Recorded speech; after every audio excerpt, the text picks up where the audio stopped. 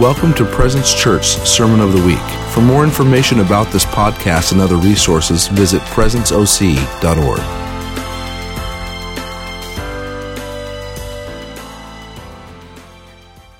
So good, so good. Were any of y'all here for Chuck Perry last year? Actually, it was this year. It was the first of this year.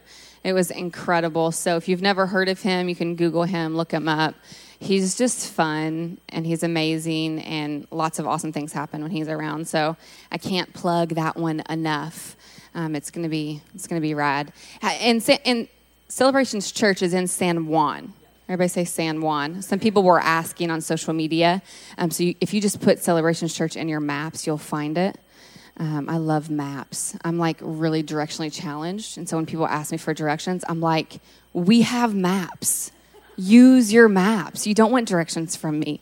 I would get you lost. As Pastor Jesse said, my name is Nicole. I'm one of the associate pastors here. This morning, I really feel like I wanted to bring something that I believe God is not only instilling in the body of Christ, but is highlighting this for our house. And this morning, I kind of feel like this is more of like a rally. This is more of a teaching. This is more of my heart on what I feel like he's been saying over the past couple months. I've been wanting to preach on this for so long. He kept saying no. So if you're here this morning, this word is for you. I am a themed person. So I like to see themes. I like to know themes that are happening. I like to monitor themes in my life. I like to, see what's happening, what continues to reoccur. I'm just a themed person. I like to look back and go, okay, how did I, get from A to Z on this, and how has this continued to reoccur? And so I pick up on themes in the body of Christ pretty often. I don't share that a lot because it could sound kind of weird, so forgive me if that sounds odd.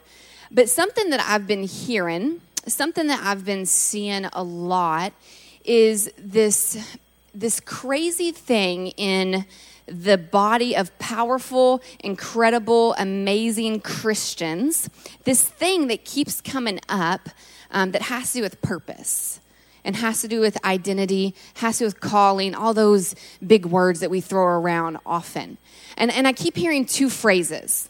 The first phrase is, I just don't know what I'm called to. And the second phrase is often after somebody goes after what they feel like God's called them to, and it's not as easy as they thought it was going to be, or it doesn't look like they thought it was going to look. And so the second phrase I keep hearing is, it must not be God. It must not be God because it's not looking like I thought it was going to look. I had this crazy dream or this crazy vision, or God told me I was supposed to go after this thing, but it's just not looking like I thought it was going to look. And in this picture and dream that I had from God, it doesn't look like that. So it must not be God. And so this morning, I really feel that I'm supposed to go after these two lies. That I'm supposed to go after this thing that says there's no purpose on your life, or that because you're coming up against opposition or it doesn't look the way you thought it was going to look, that it's not God, because that's also not true. I had a fella, I've never met him. I think he lives in like Minnesota or something, but he messaged me on Instagram. And he said, hello there, Pastor Nicole. I was just curious. And you always should be worried when you get those. I was just curious. I'm interested in ministry, but I'm wondering, what is the hardest part about being a pastor? And I read it and I thought, I really love my team. I love the Skinners. I love our church. There's not a lot of things I would say is hard or the worst part. And then I got to thinking about it, and I responded back, and I told him, I said, the hardest part for me often is sitting across from someone who knows the Lord, sitting across from someone who's a Christian, and hearing them speak lies over their life. That's the hardest part for me. Because a lot of times we can sit across the table from someone, we can stand in front of a mirror, and we can hear these lies. And you can either choose to believe it or you can choose to shut it down and renew your mind, like Scripture says. And so I got to thinking about this hardest part of being a pastor, being in ministry. And I'm one of those people, I'm like Ninja Warrior in the spirit. They start off with a line, I'm like, not true. I don't even wait for them to finish their sentence. You know, like, I don't think God's called me to do anything significant. Not true. You know, this is really hard. It must not be God. Not true. Like, I don't even wait. For those of you that are really sweet and sensitive in the spirit, you can wait for them to, like, put a period on their sentence and then say, oh, I don't know that that's true. Or however you would say it. That's just not my style, so I'm just kind of just shoot it straight. But seriously, like when we sit across from someone who says that they've accepted Christ into their life, that they've been renewed, that they are new, and we listen to them, we're actually accepting what they're saying. And so I encourage y'all to be people that say, no, that's not true. Or a good question is, who said that? Who said that to you? I get to say that to myself all the time. Oh, interesting, Nicole. Who said that to you? Who said that to you? And declarations are really good for that. But you know, it's just this thing where I want to pick people up and I want to shake them. And I want to say, no, shake that out of your belief system. God did not die for you to believe you don't have purpose. God did not say you are a co-heir. I'm giving you all authority and power through me for you to believe that you're not going to be used by him to change the world, to change your communities. Like, it is a bummer if we believe that. And I don't care if you're 18 or if you're 88. If you're still breathing, God has a reason for your life. If you're in here this morning, there is a crazy mandate and purpose on your life. And I believe it is the enemy's goal to get you to think that that's not true. Because the truth is, if we don't believe that we have purpose, we won't do anything purposeful. If we walk around believing, oh, we owe me, I'm just here to breathe and die and maybe be a light to somebody, we won't do anything with our lives. Anyways, that was free. I didn't really plan on going down there, but that's for y'all. You know, John 10:10 says that the enemy has come to steal, kill, and destroy. But, you got to love a good old but in Scripture. But, seriously, those are the best. God has come that you would have life and life abundantly. People say, well, John 10:10 is not a good verse to memorize because it's negative and devil, blah, blah, blah. But I'm like, no, but God has come so that you would have life and life abundantly. We should be living abundantly, abounding in joy through him and him alone. So this morning, I wanted to read and I wanted to look at Nehemiah. Has anyone ever read Nehemiah? It's incredible. You know, I've heard a ton of sermons on Nehemiah in regards to restoring things in your life. I've heard tons of sermons around Nehemiah on protecting your heart and building the right kind of walls and all these amazing things. But I just really felt like as I was seeking the Lord on what to share this morning, that he wanted to highlight a couple things about Nehemiah, a couple things about his life, and what it looks like to go from servant to restorer, to go from cupbearer to leader. And so I want us to read it. It's pretty lengthy, so bear with me. Go ahead and turn to Nehemiah 4. I'll give you a little bit of context here since we're starting in the 4th chapter. What page is that on? We didn't learn that in Bible college, Pastor Jesse. I don't know. So Nehemiah was a cupbearer. Everybody say cupbearer. He was a cupbearer. And it's crazy because cupbearers would be like the glorified guinea pig for those that they were the cupbearer for. So in this case, Nehemiah was the cupbearer for the king. And when you were a cupbearer, it says that you would taste every beverage, whether it be wine or water or, I don't know if they had soda, whatever beverage that they were having before the king. So anytime at a dinner, at a meal, at a meeting, something was served, that cupbearer would first drink it. And if they didn't die, if they didn't turn red, if they didn't fall out, then the king could be served that liquid. So Nehemiah was literally laying his life down daily, multiple times a day, because you knew in this position, your probability of dying was pretty high. Can you imagine like applying for that job? Your probability of dying is pretty high. You're going to lay your life down for someone other than yourself. You're going to taste and make sure that you're going to be his glorified waiter, bodyguard person. And so Nehemiah is serving the king as his cupbearer. When he hears about the wall in Jerusalem, and you can read this chapters 1, 2, and 3. He hears about the broken walls in Jerusalem. And for a city, if the walls were broken, it represented that you could be defeated. It represented actually a lot of shame for the people that lived in that city. But it also represented this protection. As a wall that was fully built, it was this protection for the people against the wind, against animals, and against opponents. And so Nehemiah 1, 2, and 3, we read that he hears about this wall that's broken in Jerusalem, and his heart is moved. This passion arises in him, and he is deeply, deeply moved. And so let's start off here in chapter 4. When Sanballat heard that they were rebuilding the wall, he became angry and was greatly upset. He ridiculed the jewels, and in the presence of his associates and the army of Samaria, he said, "What are those feeble Jews doing? Will they restore their wall? Will they offer sacrifices? Will they finish in a day?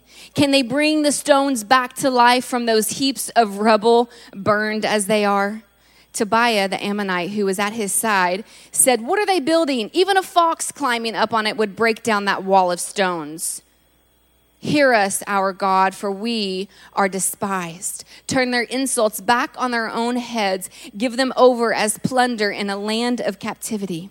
Do not cover up their guilt or blot out their sins from your sight, for they have thrown insults in the face of the builders. So we will rebuild the wall till it's reached half its height, for the people worked with all their heart." Verse 7.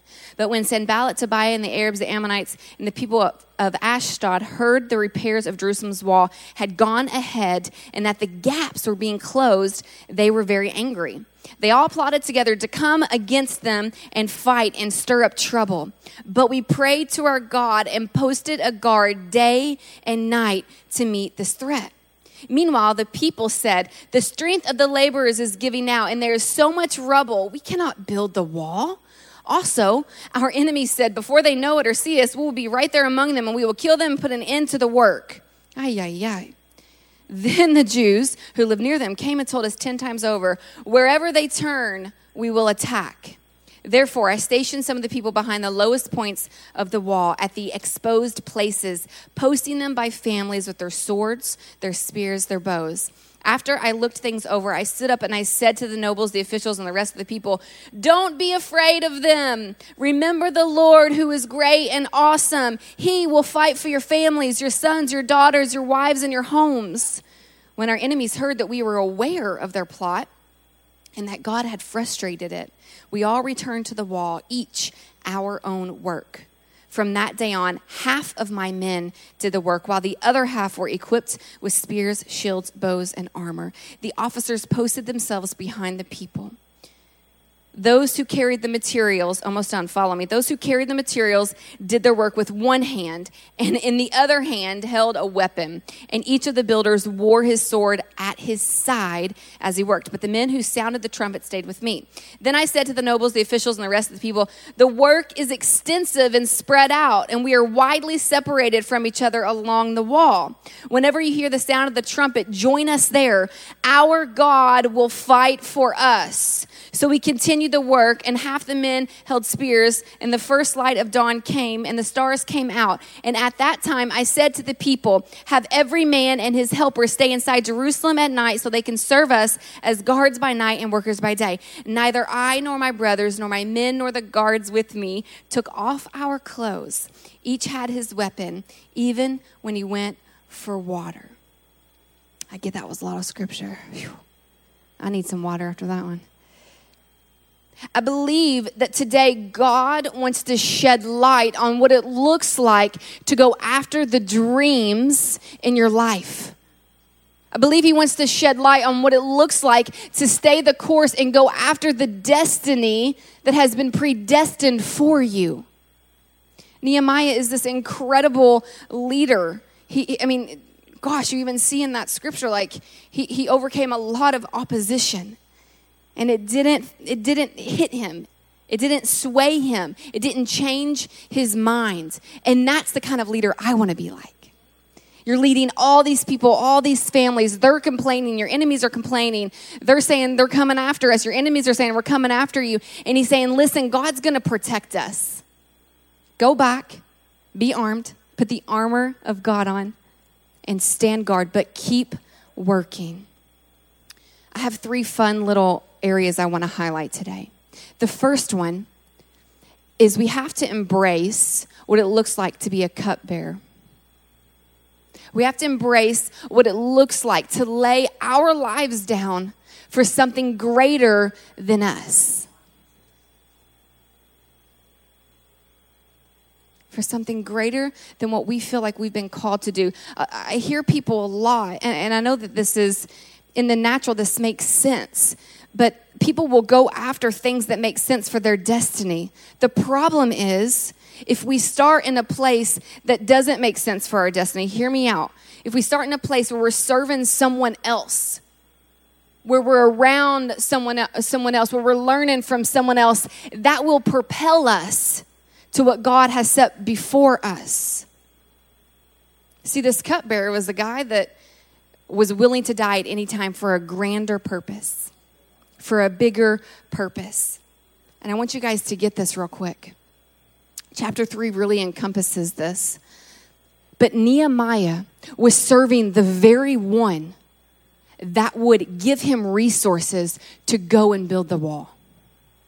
Now, when he took this job, did he know, I'm going to receive this from the king, that's why I'm going to do it?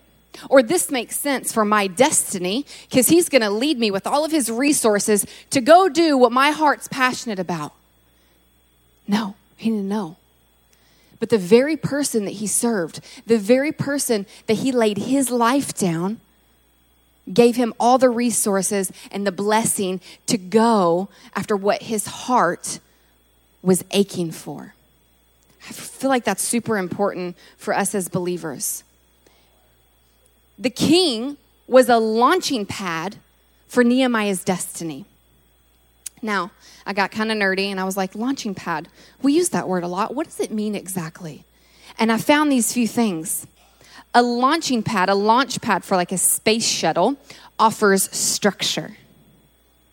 Offers structure. It's a place where the spaceship can be inspected and maintained.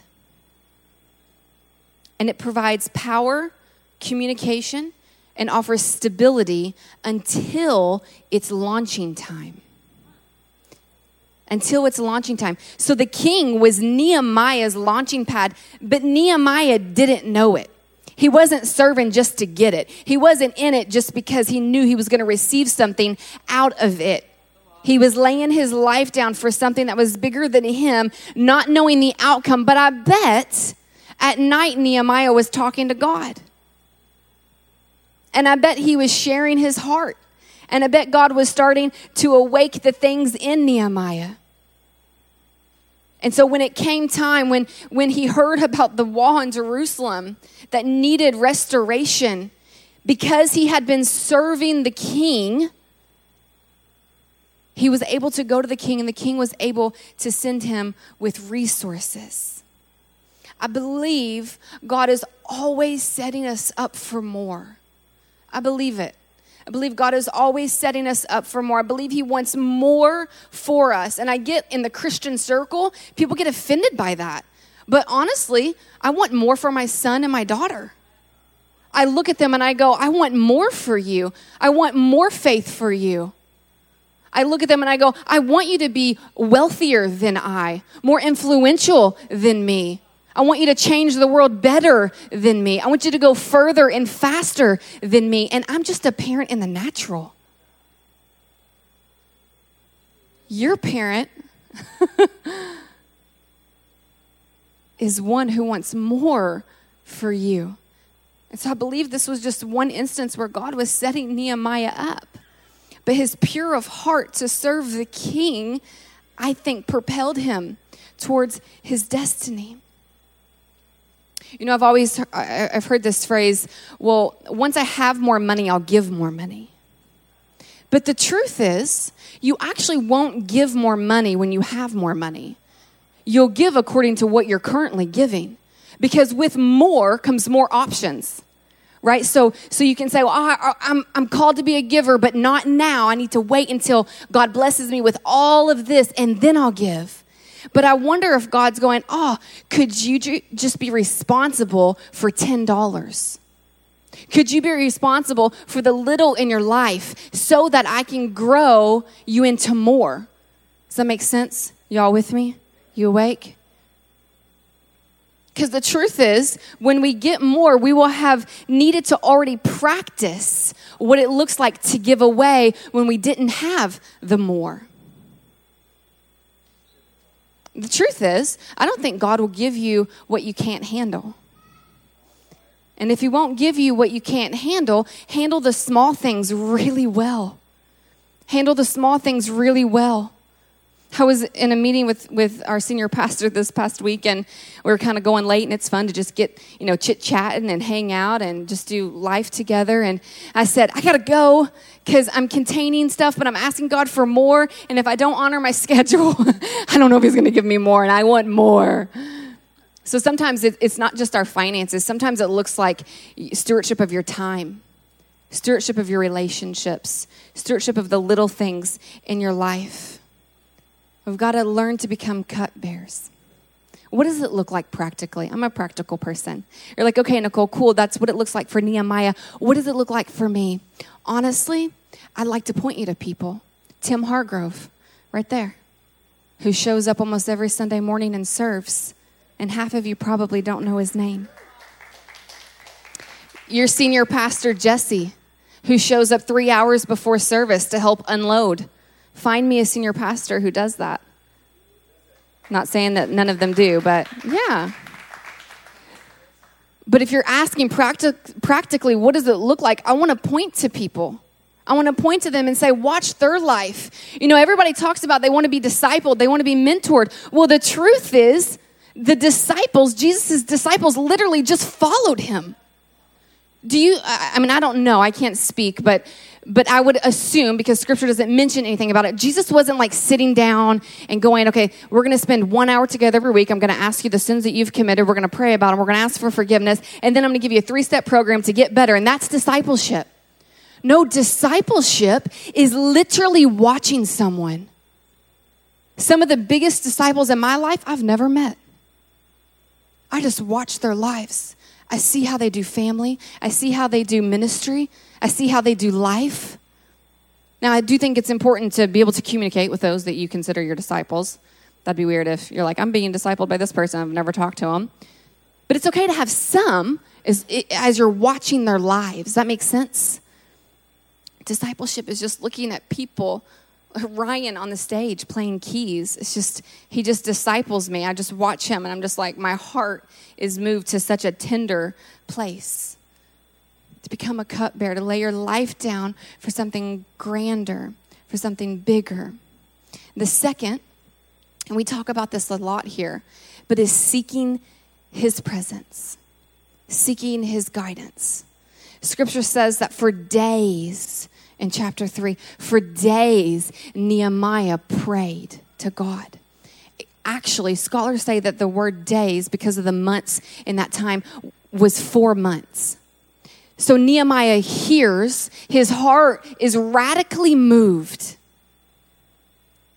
And for 4 months, which really isn't that long of a time, but it's much longer than some of us urgent people who make a decision in a couple minutes.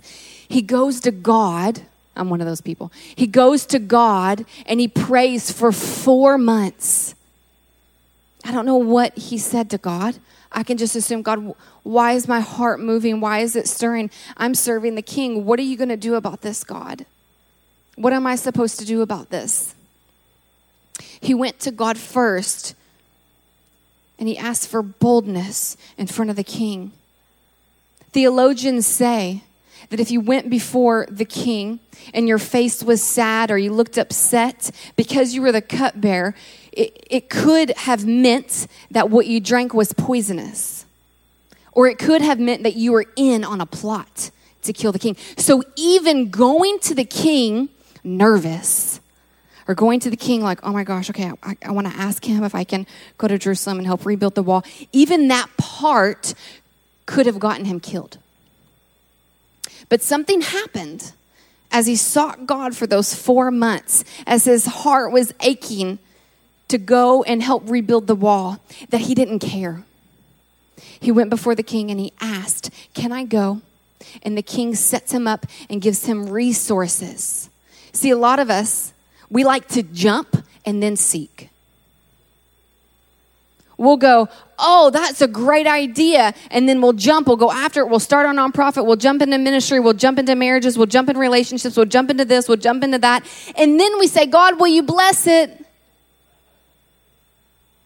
It looked like a good idea. God, will you bless it now? And I'm confident that he's able. But I wonder what it would look like if before we made decisions, we just asked Papa. We just asked him. Even the little things in our life. For sure, the bigger covenant type items. But even the little things, like Nehemiah did. Can you imagine for 4 months having something, if you're an urgent person in the room like me, something in your heart just boiling and your passion is spilling out, and every day you're drinking that cup hoping you're not going to die because you really feel like you're called to go do this thing, but you haven't asked yet because you're seeking God. Like 4 months probably seemed like an eternity for him. But he sought God and he stayed true to what he was currently doing and what he was currently serving. My son, I posted a photo on Instagram, Nicole and Rowan. You guys can go check it out. I posted a photo. Actually, do we have it? Is there anybody up there you can throw the photo up? Okay, you can kind of tell. So this is my handsome son, Roar. So he's hanging on the side of the couch, okay? So all morning we had story time and worship time, and we're running around the living room, and he's like the craziest in the morning. So I'm like, I get my coffee and I just like let him run around and we just play. It's like a jungle. But so we had been climbing up around the couch, and he's just learned how to climb up on the couch, so it's a lot of fun. So I don't mind it. I'm like, climb on the couch. But he's learned how to climb on the couch from the front. And so we'd been climbing up on the couch. He was playing his little ukulele, and we're watching worship music on the TV, and we're having a grand old time. And I go into the kitchen to get a refill of my coffee. And I come back out, and I hear him. I'm like, oh, gosh, what happened? I walk in, and he's literally like this. And you can kind of tell in the photo, but his feet, they're like his little toes are etched into the side of the couch. Like he's holding on for dear life. You know, he's only a few inches from the ground, but he's like holding on for dear life. And I was totally that mom, and I stopped and took a photo before I helped him. I'm like, you're so cute right now. I've got to get this. But the Lord spoke to me in that, because Roar was used to getting up and down on the couch with me. And if he got stuck, I'd pull him over. I'd pull him over that hump. We went over the side a few times, but when I left and I came in and he was like this, he was literally stuck in the middle. See, he was used to doing things with me, and he got over the hump. He got up on the couch well when I was there. But when I walked out of the room, he decided to try it for himself. And then he got halfway, and the poor guy is holding on for dear life, looking at me with fear in his eyes, like, why aren't you helping me? And the Lord said to me, you know, a lot of times, this is how my kids act. They're so used of me coming through for them. And they call me and they want me to help them. And they want me to get them up, you know, out of the mountain, out of the valley, up on the top of the mountain, up on the couch. And when we decide to do it for ourselves, and then we get to the middle and we realize, oh, this is kind of hard. I need help. Then we call on him. And I thought, wow. That's interesting, because my son didn't know any better. He was so used to getting up on the couch with me. We'd been doing it all morning. It was a lot of fun. But when he got halfway up and realized, oh yeah, I can't do this by myself. I need my mom. it dawned on me that a lot of times we do that. We try to go ahead of God. Instead of first saying, he'll say up, up now. That's like his new thing, up, up.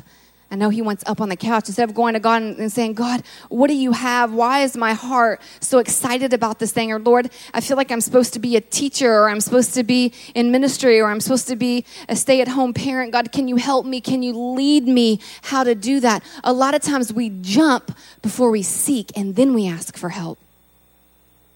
And I want us to be a people that ask, that seeks, that's sent by him. So that when we get to the middle, so that when it gets hard, we don't look over like, where are you? Why aren't you helping me over? Why aren't you doing this with me?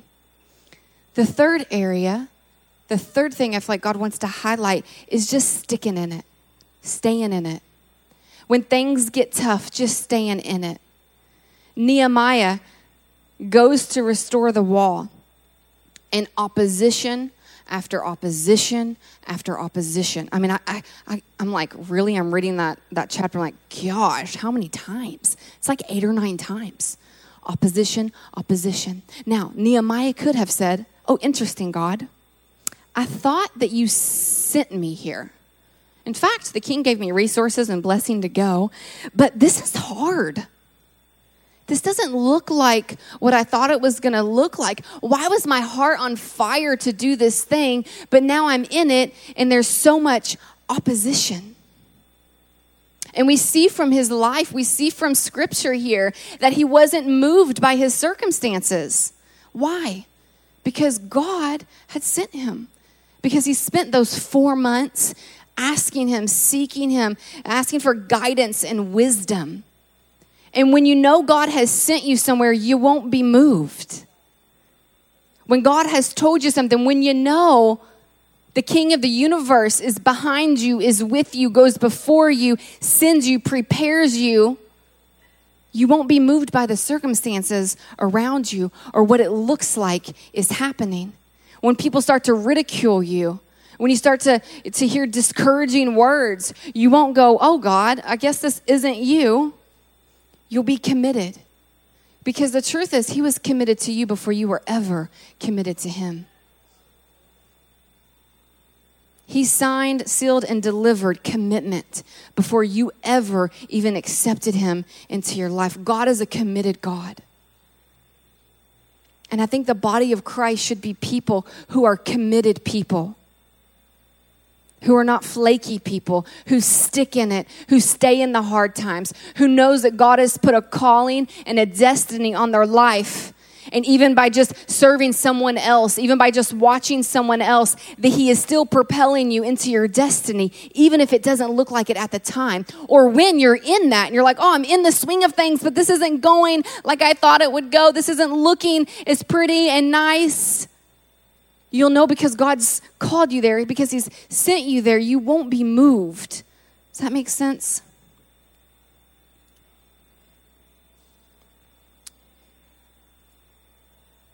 The Lord was speaking to me during worship about renewing our minds. This past weekend, I wrote some declarations and I put it in all the bathrooms of our upstairs house. My sister's like, there's like some weird sayings in the bathroom. I'm like, those are declarations. You say those every day, girl, in that mirror. She's like, okay. Like, I think I need to explain it a little bit more because she's confused still. But the Lord was speaking to me about just renewing our mindset.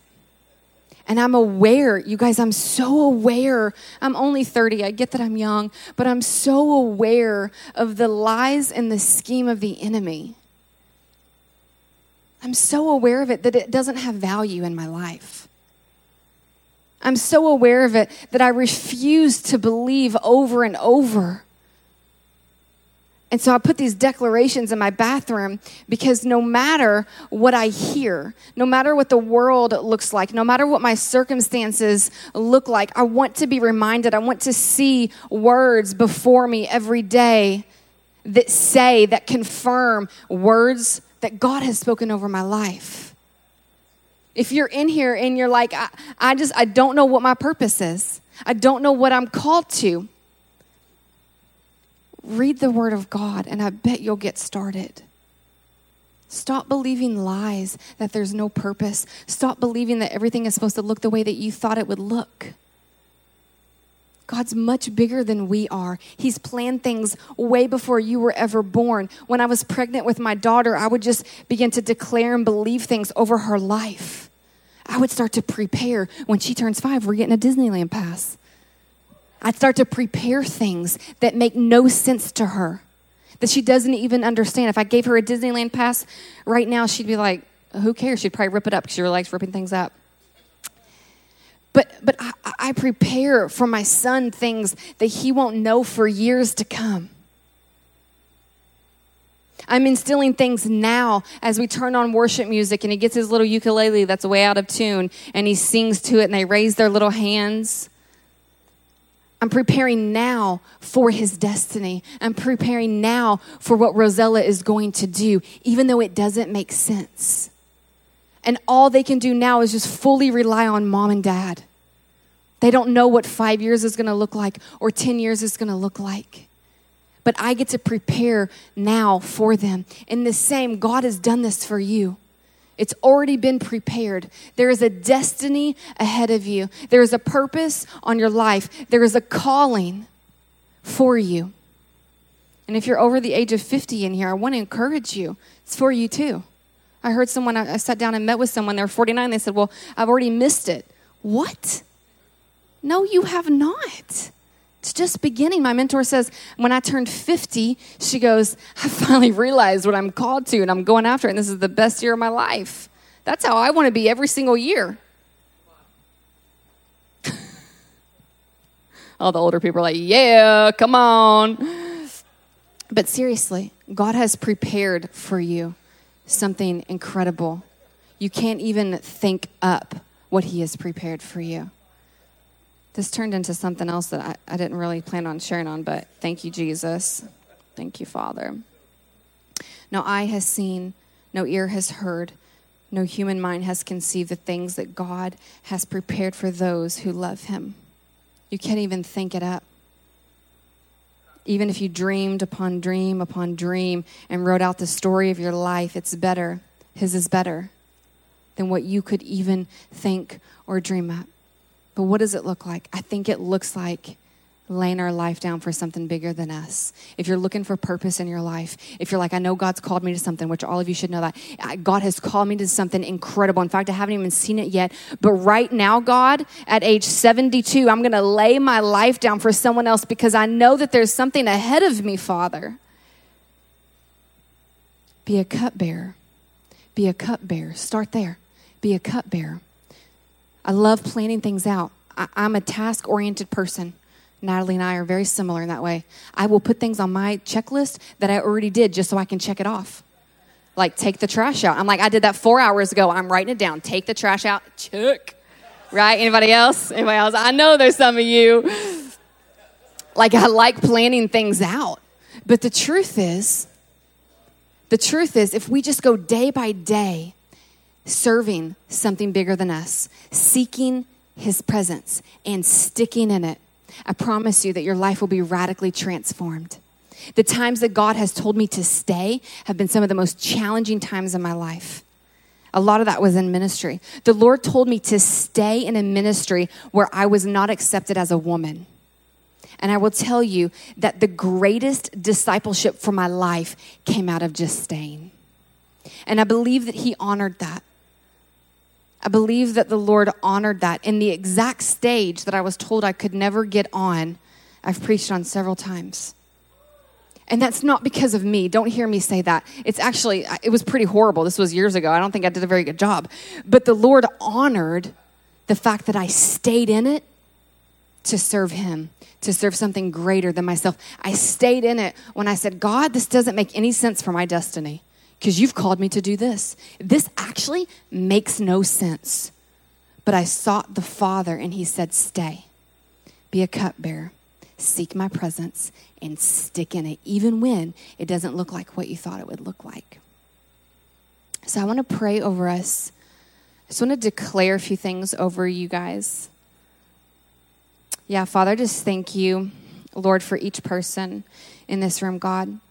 God, right now, I declare that everyone in this room would start to receive revelation from you, God, on their destiny. Father, that you would start to give them dreams and visions. Lord, that you would start to awaken hearts in this house, God. That these people would be the most influential people in Southern California. Father, I ask right now, Lord, that you would prepare the people that are here, God, for what is next week and what is next month and what is next year, Father.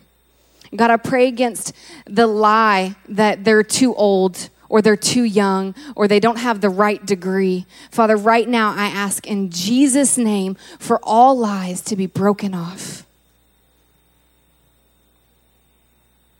Yeah, I feel like there's someone in here.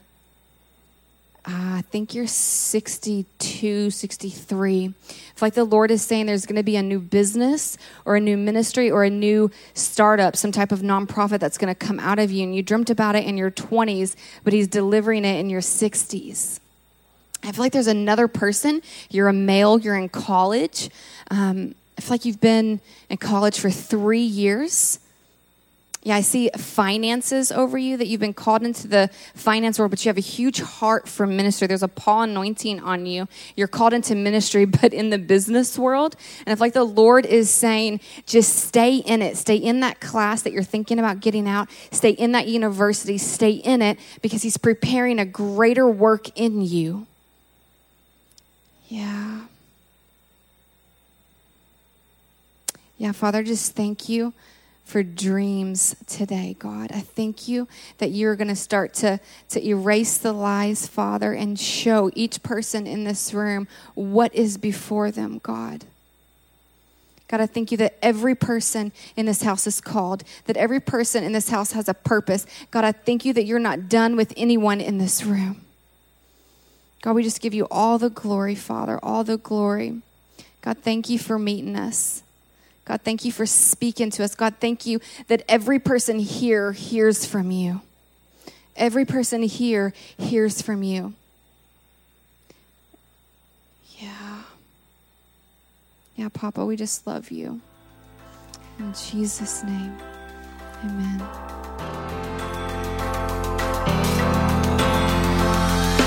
Thanks for listening to the Sermon of the Week. Be sure to visit our website at presenceoc.org to find out more about Presence Church.